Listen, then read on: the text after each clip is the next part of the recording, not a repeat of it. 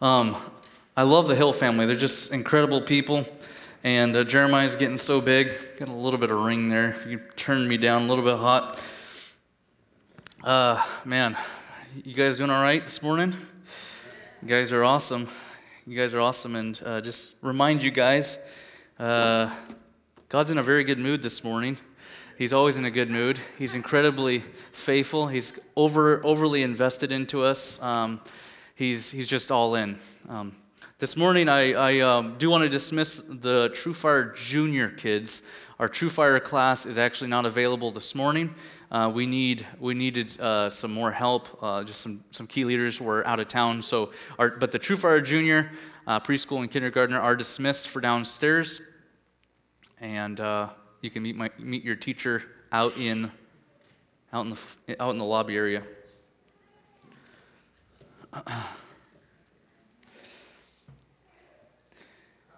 Yeah, He's incredible. He's been so faithful in the last 2,000 years. He's still faithful today.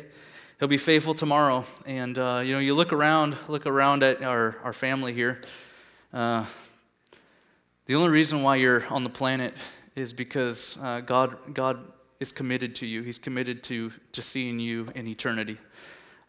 Every single person you see on the planet, at the gas station, the waitress, your boss, mean or nice, that's his plan. That's his plan. He is never, he's not mad at people right now.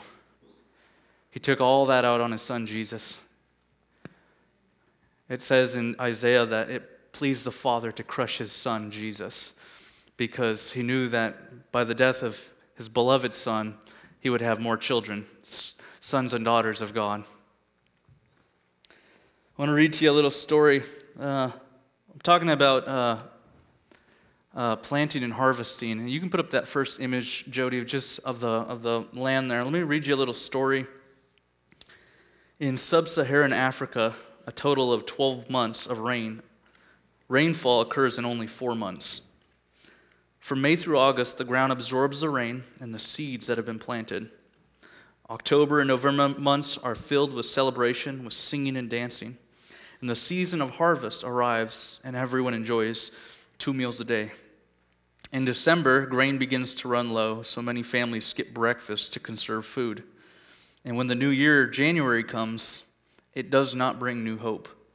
The size of one meal grows smaller, and by the time March rolls around, many children are sick. An Assembly of God missionary shares the inevitable story of a young boy who runs into his home, and he screams, "Daddy, you're not going to believe what I found. I found a bag of seed, a bag of grain. Hurry, grab Mommy so she can make dinner tonight, and our tummies can be full." I can just imagine the father looking his son in the eyes, saying, "We can't do that. That's next year's seed grain. It's the only thing between us and starvation." In May, the rains finally arrive, and the young boy will watch his father dip his hand in the bag of grain and walk up and down the dirt and slowly but surely plant the seed. The most precious commodity the father and the entire village has is thrown into the dirt. Why? Because he wants his family healthy, growing. He believes in the finished work of the seed. He believes in the harvest. God is committed to your progress. He's unbelievably committed, and I want to share with you this concept of planting and harvesting. What Paul has encouraged the Galatians to do: to plant, to harvest, to sow, to reap. But God wants us to be in the field more than we want to be in the field, and He is committed to seeing us come to the complete work of what Jesus paid for. Jesus paid for so much, and He's going to redeem all of it if we stay committed to Him. And so I want to, if there's one thing I want to just plant a seed prophetically into your life, is that God is committed to your progress, absolutely committed. And I want to break that down. Philippians 1:6 says this. We know this verse, but just hear this with new ears.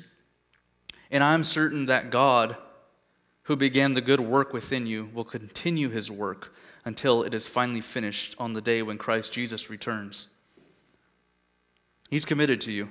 Ephesians 2:10 says, "For we are God's masterpiece. He has created us anew in Christ Jesus so that we can do the good things He planned for us long ago." There's a lot of things that he planned for us to do, but things were interrupted with the fall. And we're going to talk a little bit more about the things that he asked us to do originally in the garden and how he's restored that commission to live our life as if the fall never happened. And so we're going to talk about that in just a little bit. He is so committed to your progress. That's the first thing we're going to talk about. And then after that, we're going to talk about how we're supposed to plant good seed. So many times, this morning I'm going to talk about harvesting, and a lot of times when we talk about harvest in the church, we're talking about like the reaping of souls, the reaping of lost souls. And this message isn't necessarily a gospel message as much as it is about talking directly to Christians, and harvest referring to the finished work of Christ. So Christ, if you look at your life 10 years ago, or 15 years ago, whenever you came to know Jesus, you should look different than you did on that day. You should be maturing. And when you stand before God face to face, the harvest, the full, complete work of God will be done. And so that's what this message is about. I want you to see into God's heart who he is, what kind of Father that we serve. The enemy is constantly trying to get us to cloud that in our minds. Because if the enemy can get us to cloud that he's not really good and he's not really for us, then we'll constantly deal with doubt and unbelief. But this morning, I just want to share him. I want to share his heart. And I pray that after you see him, you'll be encouraged to plant seed. It won't be about try not to sin. It'll be about, okay, you're for me. So I'm gonna work with you. I'm gonna co-labor with Christ. So in order to plant and harvest well, you have to settle in your heart that God is good and he's committed to your progress. So Galatians chapter 6, you can turn there. I know everyone has their preferred Bible translation. I'll be reading out of the New Living Translation a lot today. But in Galatians chapter 6, verses 7 through 9, it says this. It says, "Don't be misled. You cannot mock the justice of God. You will always harvest what you plant. Those who live only to satisfy their own sinful nature will harvest decay and death from that sinful nature. But those who live to please the Spirit will harvest everlasting life from the Spirit. So let's not get tired of doing what is good. Just the right time, we will reap a harvest, a blessing, if we don't give up." So we have to settle this in our heart. God is good, and he's committed to your progress. This is the type of Father, the type of God that we serve. The reason why we know that he is good and that he's committed to your progress is if you just look at the big God story. The big God story is that his love is absolutely reckless for his children. It doesn't even make sense. See, I was utterly dead in my sins, my shame and my guilt. If you could take the most shameful thing I'd ever done and plastered it up on the screen, how much shame and guilt would be, I would just relive that in a second. But it's in that moment that he offers me life. See, the Christian life isn't about, it's not about, add Christ to your life and then get cleaned up. It's that you're completely dead and he needs to make you completely alive. There's no improving death. It's either you're alive or you're dead. And so that's the gospel message is, it's at my worst that he actually offered me life, chose me to be his son.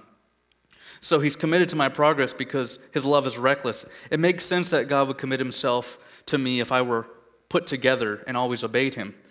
Imagine like someone who saved up $1 million and is like, I'm going to buy this mansion I've been waiting for, and you can put up that. So this is like the mansion. You save up, and that's not going to be $1 million. It's going to be a multi-million-dollar home. And so you're like, I want this home. It makes sense that God would be committed to me if I look like that. But the reality is, I look like this. That's funny, isn't it? The thing is that it doesn't make sense that he not that he prefers me, but that he chose me when I look like this. In Romans 5:8 it says, while we were still sinners, Christ died for us. It doesn't make sense that he pursued me at my worst.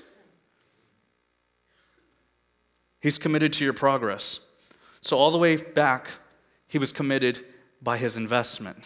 He took $1 million, millions and billions, and you can't put a price tag on what he did, but millions and millions of dollars, and he invested it into the shack. He's committed to our progress. So if Jesus reached out to me while I was dead, made this huge investment, how much more does he want to do life with me now that I'm alive? Why would he sign the papers, $10 million for that shack, and then says, you know what, it's a shack, look at it, it's pathetic, and then hands off? I think so many times we think that God is like that for us. We're okay with him offering salvation to us, like, hey, I want you to give you a new life. You were living this way, you did feel terrible, but now I want to offer you a new life, and that you're after my kingdom now. We get into the faith, and then as soon as we mess up, we're like, oh man, God must be mad at me. That's why I got cancer, or that's why my son died, or that's why this or that. We come up with a million different reasons as if God's trying to teach us a lesson because bad things are happening to us in our life. If he was committed to us at our worst, why wouldn't he be committed to us when he now sees his son Jesus in us? He's totally committed to your progress. Jesus, he's praying to his Father in John chapter 17, verse 3. He's saying, and this is the way to have eternal life, to know you, the only true God, and Jesus Christ, the one sent to earth. Referring to himself in the third person, he's saying, this is redefined eternal life, to know the Father, to know the Son. It's interesting how, a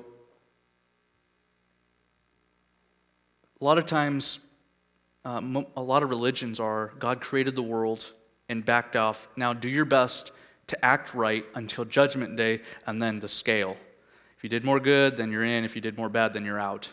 That was kind of but Jesus centers it around knowing God.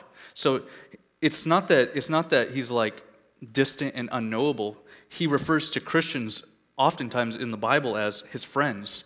Read that this morning. I no longer call you slaves, I call you friends. He talks about how we're sons and daughters of God. Paul talks about it, and Jesus alludes to it, talks about the church being the bride of Christ. So you got a bride, you have friends, you have sons and daughters. So you have all these terms of endearment. It just shows you that God wants to be involved on a personal level. I've heard it said that, the Bible doesn't teach personal salvation. It's just, you got to repent, and then you got to just live right. Do your best, And it's just not God's heart. Jesus said, I want to know you. I know President Trump, and I know Barack Obama, former President Barack Obama, but I don't know them personally. Does that make sense? And it seems, obviously in some regard elementary, but Jesus defined everything on that. It's either we know him or we don't know him. And it's personal. It's a real relationship. He's committed to your progress. Why does God want to be so involved in our lives? Why is that? It's the same reason why he created Adam and Eve. He wanted us to experience his love and give us purpose and value for living. See, in the garden, he gave a command to Adam and Eve. Adam and Eve, their mission, their assignment, the enemy was on the planet, the accuser, he was on the planet, and they were given a garden to manage well. And the goal is basically that they would manage the garden so well, the garden would keep expanding, pushing back the enemy, pushing back his domain. And so when you have Adam and Eve doing what God wants them to do, the first command God gave Adam and Eve was be fruitful and multiply, fill the earth and subdue it. It's not be fruitful and multiply. Do something with your life. That's the key word we're going to be talking about is be fruitful. We were meant to bear fruit and multiply, have lots of kids, fill the earth, grow it, and subdue it. Subdue it's a militant term referring to it's like take rulership of it, own it. Take dominion of it. And why? Because when they fill the earth, then in essence, God is how do you say that? God is taking dominion over the world. Adam and Eve didn't have prior to the fall, they were in perfect relationship with God. They didn't have issues. There was no disconnect. After the fall, there was disconnect. That mission was removed. It was handed over to the enemy, and the enemy now had rights to us. He who sins is a slave to sin. And so Jesus came basically to get that mission, that identity, that purpose back to us.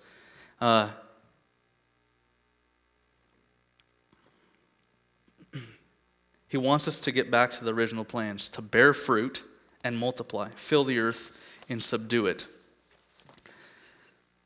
An apple tree produces apples. A cow produces milk. Humans were meant to produce fruit, spiritual fruit. When you see fruit, it means the Spirit's alive and well within you, and it brings incredible glory to God. I can't really explain the why or the how. It's just what Jesus said. If you remain in me, you'll bear much fruit. If you don't, you can't bear fruit. Apples grow on an apple tree. Milk comes from a cow. The fruit of the Spirit was literally supposed to be growing off of us. Apples don't appear overnight. Milk isn't produced overnight in the sense of instantly. As soon as you milk, you can get more. It takes time. It's a process. And so, Jesus touched on this idea. He said, if a fig tree, if Jesus didn't say these, but these are the illustrations he used. If a fig tree stopped producing figs, it might as well be cursed.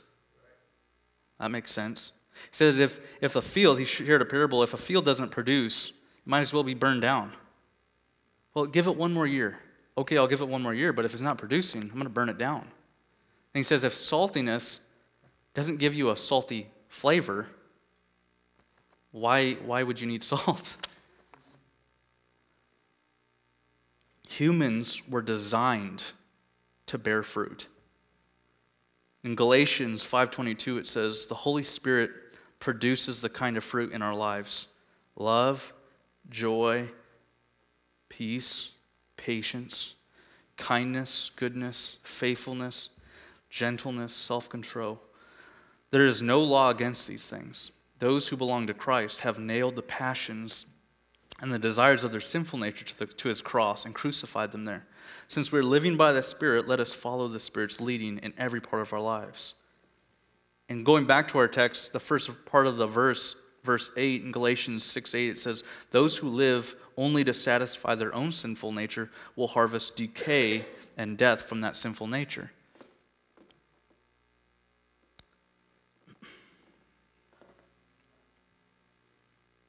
In Galatians, the chapter right before this passage, it says, when you follow the desires of your sinful nature, the results are very clear. Sexual immorality, impurity, lustful pleasures, idolatry, sorcery, hostility, quarreling, jealousy, outbursts of anger, selfish ambition, dissension, division, envy, drunkenness, wild parties, and other sins like these. Well, thanks for throwing that on the end. And other sins like these. It's like, okay, well, that's a lot of things. So basically what Paul's just trying to say is, if these things are manifesting in your life, the human tree that we are is bearing a fruit that the Spirit's not producing. And if you plant seeds like these are the results you're going to get. It's not. I wouldn't say it's a shame-guilt thing. I think this has a lot more to do with be aware of test yourself constantly. Don't think you're in the faith. You made a prayer one time, and now you're good to go. I don't want to lean to the complete opposite side too. That says you're saved one day, you're not saved the next day. It's not that. It's that constantly examine your fruit. Ask your loved one to examine your fruit and just say, what do you see in me? Like what are my blind spots? Am I how's I just love my wife. She's so good at helping me see who I am from a different perspective. It's so easy to just be like, get into this mode of like, I've taken care of that one, I've taken care of this issue, I've taken care of this issue, and it's easy for blind spots to appear. And she helps me see, okay, you're doing great in this area. What about this specific issue? Let's work on that. And she's not judging me at all. I invite it. She is literally God's helper to me to keep growing. God is so committed to your growth. So we see kind of some of those issues of the sinful nature. Those are, to me, it seems like they're obvious. Maybe to some people they're not. They're obvious that they're wrong. See, God is completely for us. He wants to produce in us a good fruit. He wants us to keep growing. He's overly committed to us. He's if I can use the word or the phrase, he bankrupt heaven. He spent all he had on us because he's committed to the process. So if he's for me, then I should think differently. I should think, well, if he's for me, then I'm going to start planting good seed. I shouldn't be settling this in my heart every day, like, is God good today? I don't know. Bad things are happening all around me. Sometimes we treat God that way, though. We act like he is the most like bipolar person that we're following. He knows who he is. He's so confident in who he is, and he doesn't change. If a thousand years is like a day to God, imagine how long it would take for him to, quote unquote, change. One day. And he doesn't change. He's constant and he's consistent. And, what we read this morning about how he's, slow to anger, abounding in love. He is completely for us. Who can be against us? I don't call you slaves, I call you friends. That's the type of God that we serve. So instead of wallowing in the shame and the guilt when I mess up, and I do mess up weekly, sometimes daily, but I say, God, you're so good. Help me to commit myself. I'm going to plant good seeds this week with your help. So Galatians 6:8, this is what the alternative to it says, and this is where God wants us to go. Galatians 6:8, the second part of that says, but those who live to please the Spirit will harvest everlasting life from the Spirit. John 10:10 says, the thief comes to steal, kill, and destroy, and I have come that they may have life and that they may have it more abundantly. My focus as a young Christian was basically live my life, try not to sin, get to heaven, enjoy the King. Now I'm realizing that the focus is enjoy the King, live my life, and bring his kingdom here now. He wants heaven to come to earth. That's why he told his disciples. He said, when you pray, pray this way. Our Father who is in heaven, may your kingdom, hallowed be your name. May your kingdom come. May your will be done on earth exactly as it is in heaven. That's his heart for us, is that heaven comes to earth now. So the focus isn't, try really hard not to mess up, die, get to heaven, and cross your fingers hoping that you're not going to be judged. The focus is, Jesus, I want to enjoy you now on the planet.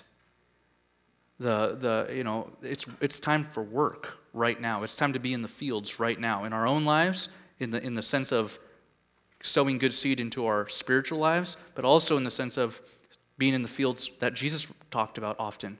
The fields are ripe for harvest. Those who don't know him. By the way, this morning when you're talking about the waitress, everyone, every person that you can imagine was only created because God wants them for eternity. That's the only reason why they were created. There is not one person who is an accident. I don't care if you have a disease. I don't care if every single person on the planet was designed for greatness with God, eternity with God. That's how good God is. He loves every single person. The only reason why people act out is because we don't know who we are. And so a lot of the stuff that comes out is just selfishness. It's just us trying to survive, trying to keep face, trying to act like we got it all figured out. But if Holy Spirit comes and the King's domain takes over that same person, oh man, it's amazing. They'll give you the shirt off their back. They'll serve. They'll love. They'll do whatever it takes because that's who he is. That's the King. I want to enjoy the King and his kingdom now. I don't want to have to wait 80, 90, 100 years before I enjoy him. I want to enjoy him right now. So how do we plant good seed? This is kind of what we wrap up with. How do we plant good seed? It's easy to talk about. How do we do it? First thing is you have to realize.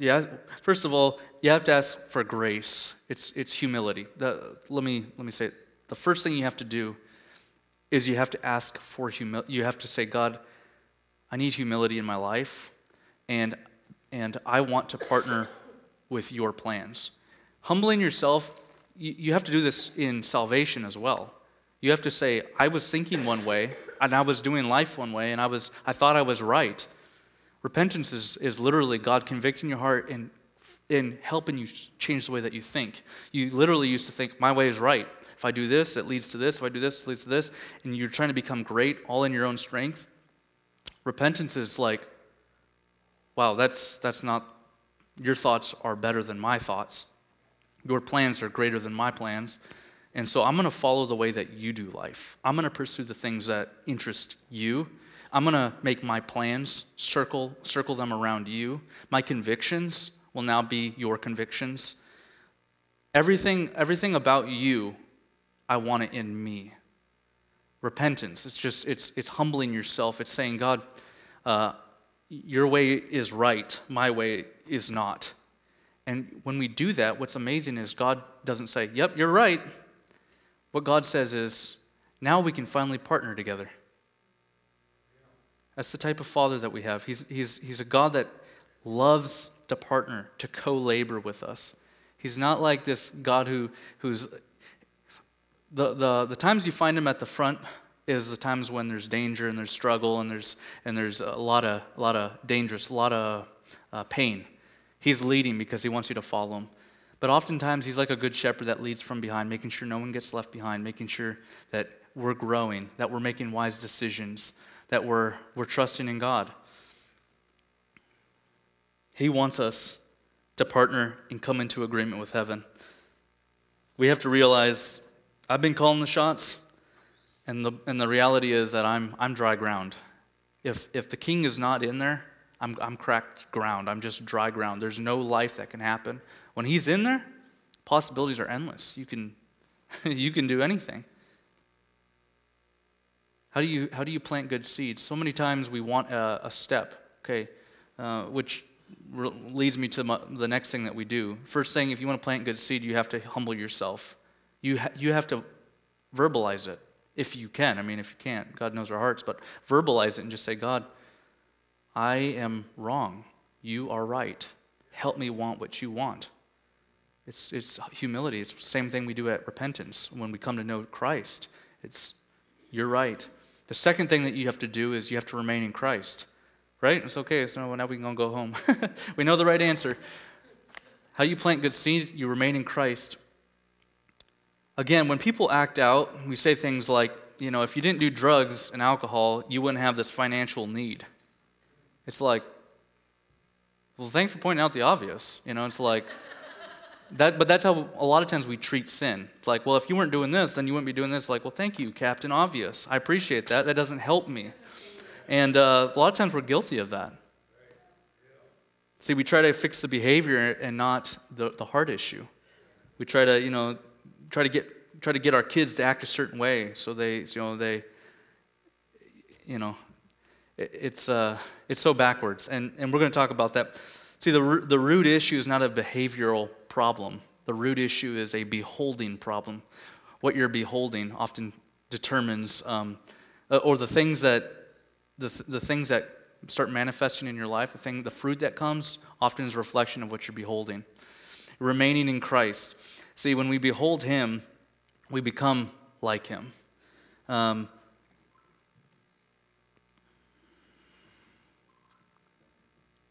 God is a person, and he when He healed someone, one time He said, the Pharisees were accusing Him of casting out demons using the power of demons. And Jesus said, if it is, He basically says,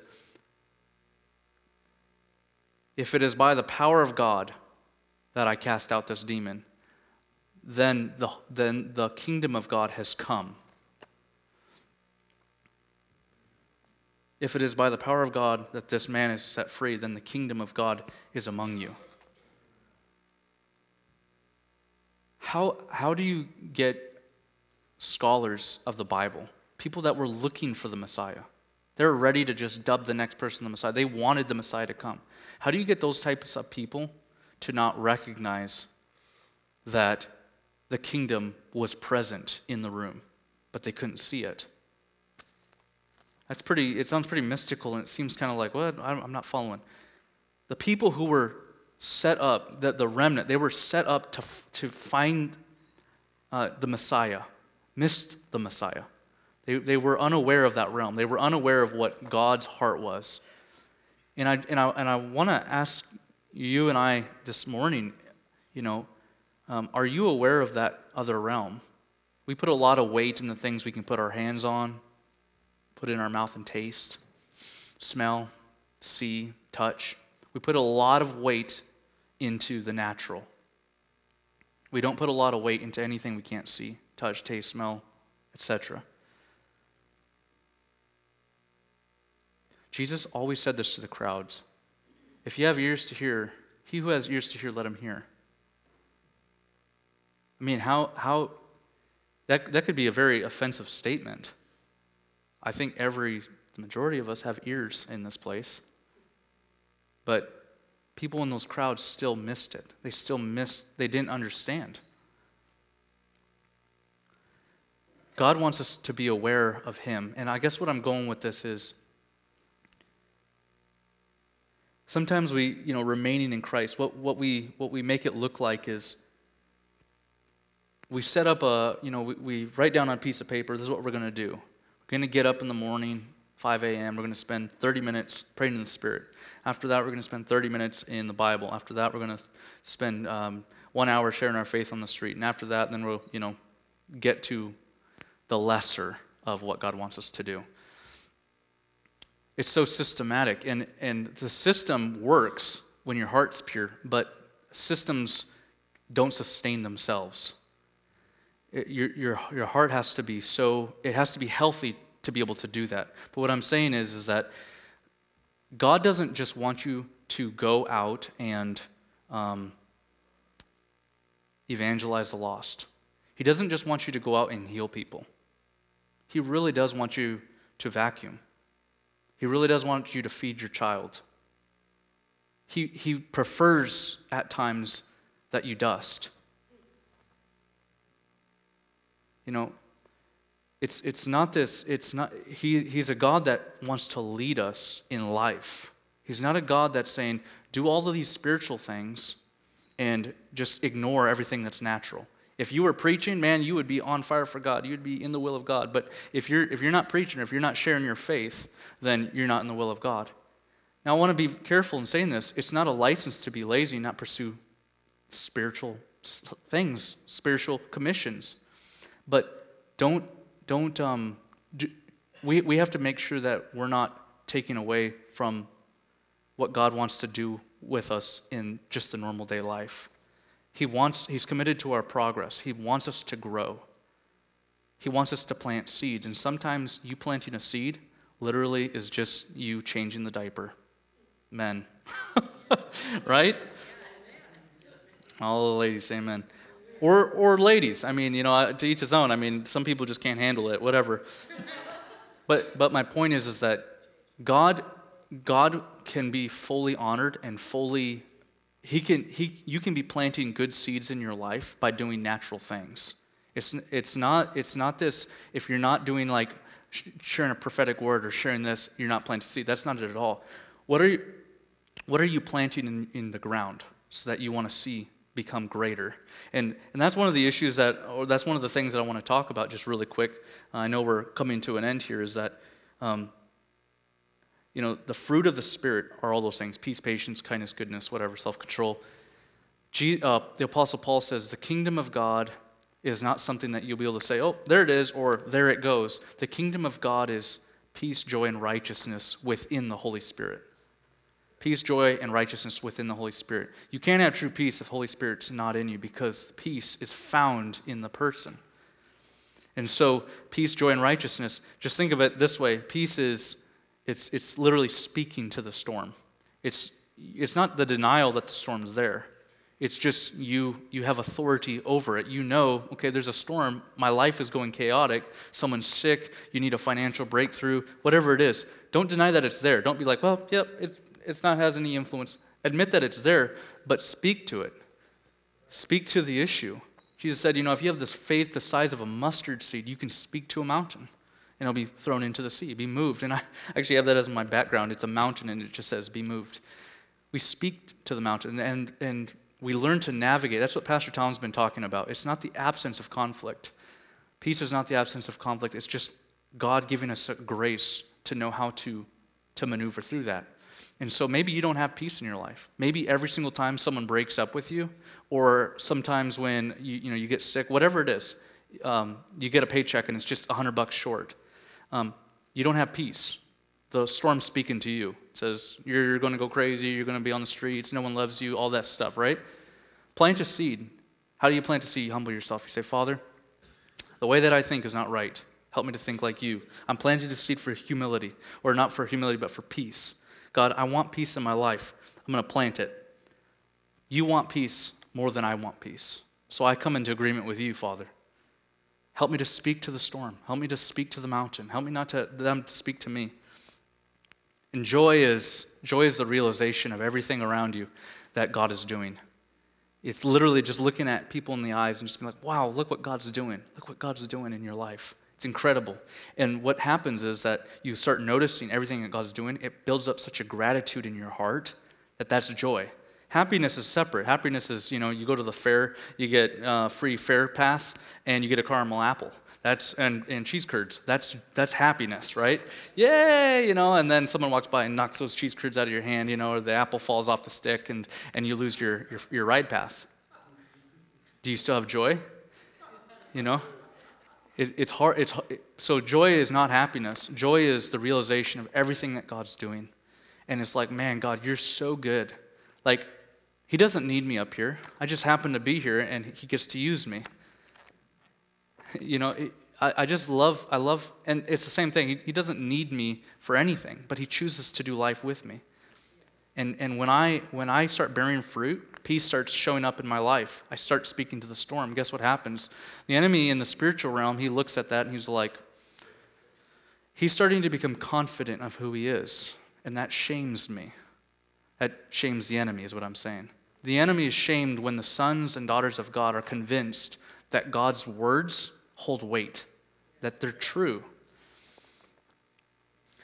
And we were made to bear fruit. That's what we were created for. This is not what God said. Adam and Eve created a garden. See you in a couple thousand. That's not what he did. He actually gave us incredible intrinsic value and incredible purpose. And so he wants us to bear fruit. Where are you casting your seed? In a couple years from now, you're going to be a couple years older. And what fruit are you going to see pop off your tree?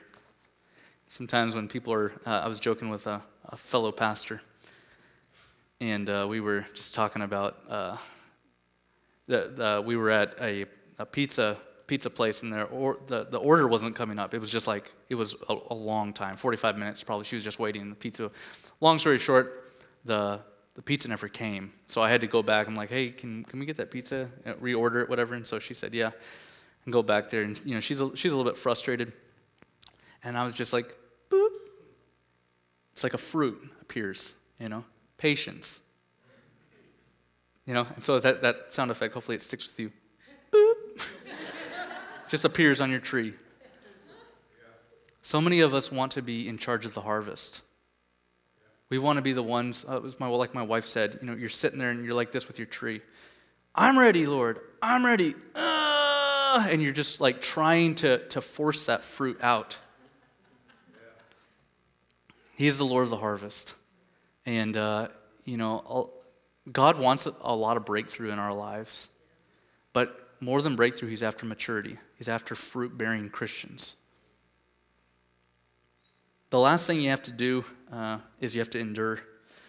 First thing, humility. Just humble yourself. Humble yourself. Second thing, you have to remain in him. Don't make it systematic. Don't make it professional intimacy. Make it, I enjoy you for you. And the last thing is you have to endure. When Right now, actually, we have a loved one that's passing into eternity right now as we speak. And it's easy to look at situations like that and be like, man, is God really good? Man, does God really want to heal people? Man, maybe God's mad at me. That's probably what it is. If I did this right, then this wouldn't have happened. This call is a call to endure. Life is going to get hard. And for some of you right now, I got good news for you. Those of you who are in the middle of a chaos, the good news is that it's going to come to an end. And it's not that it's our enemy, but we have to make sure correct perspective on everything. Pain is not our enemy.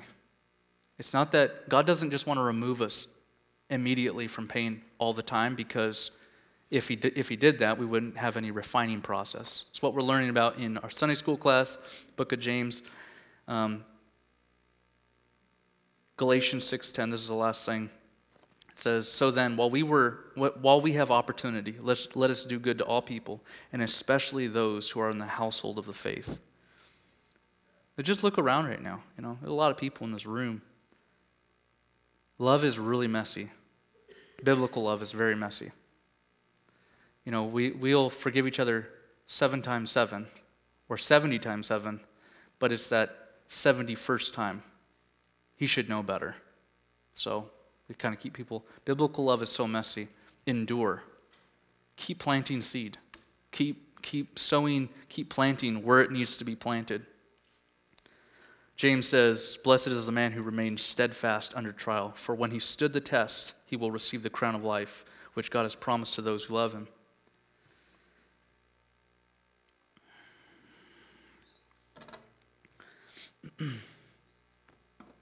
We're going to close.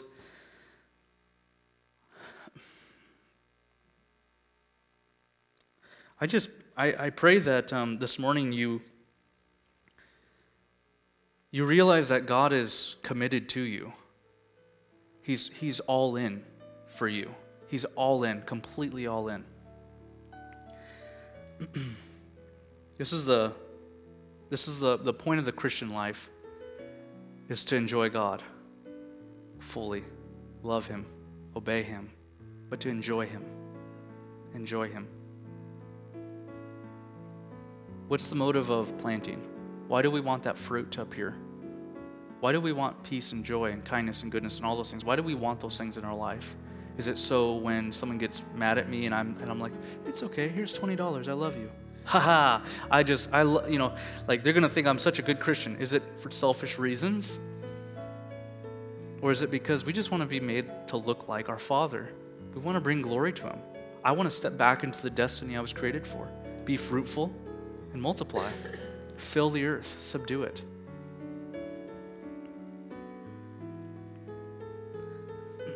I want you to stand with me.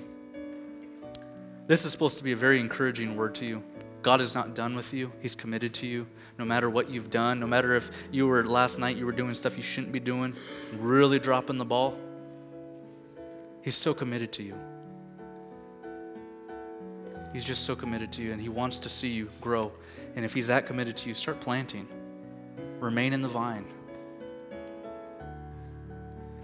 He wants us to enjoy him. I just want to read a post really quick from Facebook. Very spiritual, I know. But it really is, it's the heart of our Father and the gospel message. My wife posted it yesterday. She says, I know the difference between Elijah coming to me with an agenda or coming to me just for me. God is no different with his children. It can be easy to go to God when hardships arise in our lives, whether they be health, financial, or relationship issues. But the real test of our faith comes when everything is good and we don't seem to need a thing. The real test of our faith comes when everything is good and we don't seem to need a thing. We may not see these moments as a test, but this can be the best way to show our true hearts when we go to him just for him and not his hand to fix our problems. See, he wants our relationship. So Father, I pray, Lord, we agree with your thoughts over us. And Lord, we look to your word, the big God story, how overly invested you are into us. incredibly committed you are to us, because you're incredibly good. You have a perfect track record. You've never messed up. You've never said oops. You've never messed up, God. You're all in. God, I just pray that you correct the way that we think, that we reach into that bag of soil again, that we begin to believe in the harvest again, God. We don't become discouraged, but we reach in, God, we begin to cast seed where you want it to be cast. Help us to do life with you. Help us to enjoy you for you. In Jesus' name. I'm going to invite the prayer team to come up front. If you need to go, you're dismissed. You guys are amazing. God, we just love you guys so much. You're incredible. If you need prayer, first step in planting seed is humility. And if you want to come up and just say, hey, there's an issue in my life, I want to shine light on that darkness so that I can humble myself. If that's you, we have a prayer team that would just love to agree with heaven over your life. And if you need anything, we're here for you. Otherwise, have an awesome day. You guys are the best.